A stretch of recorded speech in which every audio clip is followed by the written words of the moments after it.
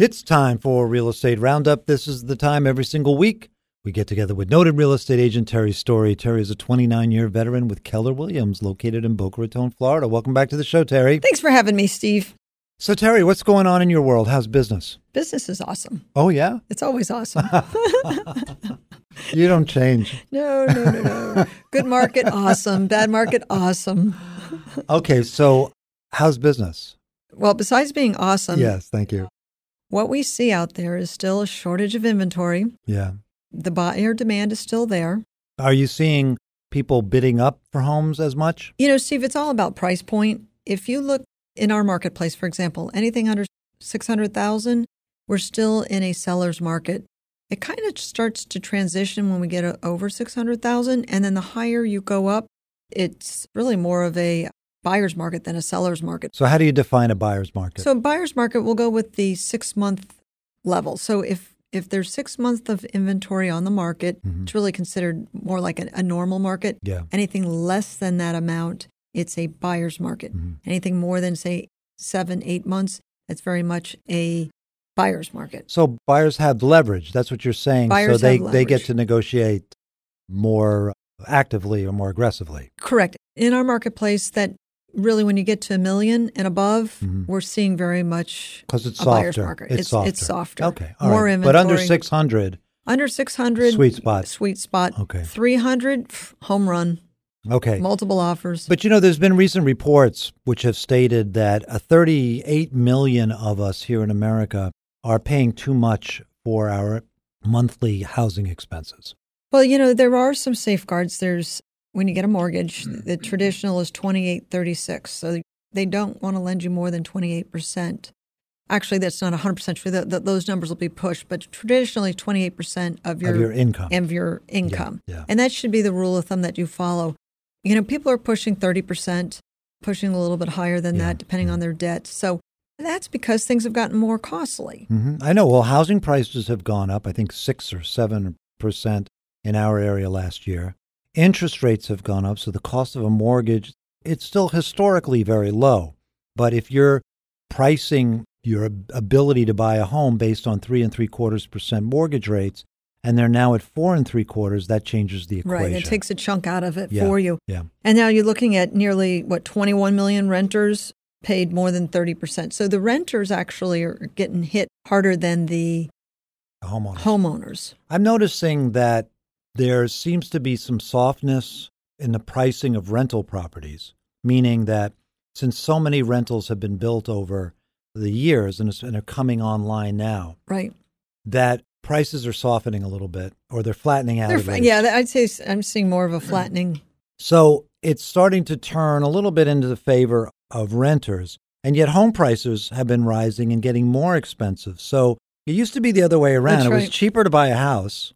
Now it seems renting, not yet. We're not quite there yet. But there are other reasons to own a house. Correct. Other than price, right? I mean, you have your family absolutely. there. You have control of your own destiny. Build equity over the long term. And Pride so of on. ownership. Yeah. Stability. But in pure dollars, just doing the math, it's starting to turn more in the favor of renters a little bit. If you could be a renter and you could actually live cheaper as a renter than you can as an owner. Yeah. Now, the thing is, you've got to be disciplined to take the difference between what it would cost to rent versus own and sock that in the bank. Yeah. But Lots of luck with that. most people aren't able to do that. All right, so we have 6 tips to help first-time landlords succeed. I saw this and I go, wow, that really sounds like something that we'd want to know about. Sure. So what is tip number 1? Screen your tenant and then screen them again and then again. Okay. In order to have a successful investment, especially long-term investment, Yeah. the tenant is key. They're the ones that are going to live in the property. They're the ones who are going to either keep the property up or they're going to trash it.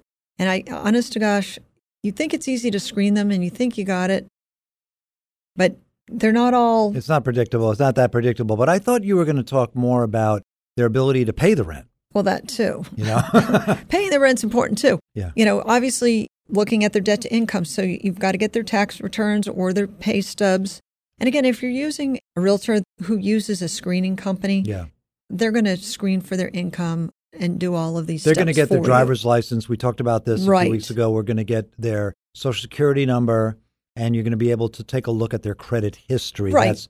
That's important. But keep in mind, if you've got somebody coming to rent your place and it's costing them 50% of their monthly income to rent, those aren't going to be good tenants for you. Okay. Yeah, you made your point.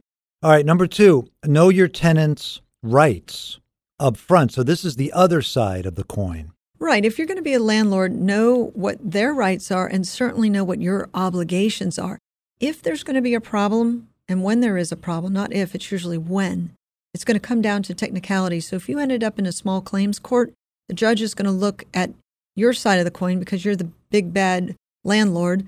They're going to look at your side and see what did you do wrong. Right. So dot your I's, cross your T's. Okay. Number 3, choose the right money maker property, which I read as do the math. Make sure that you're running this as a business and it will be profitable with a margin of safety too. Right. You need to know what you're investing in. Not all properties are good rental properties. Yeah.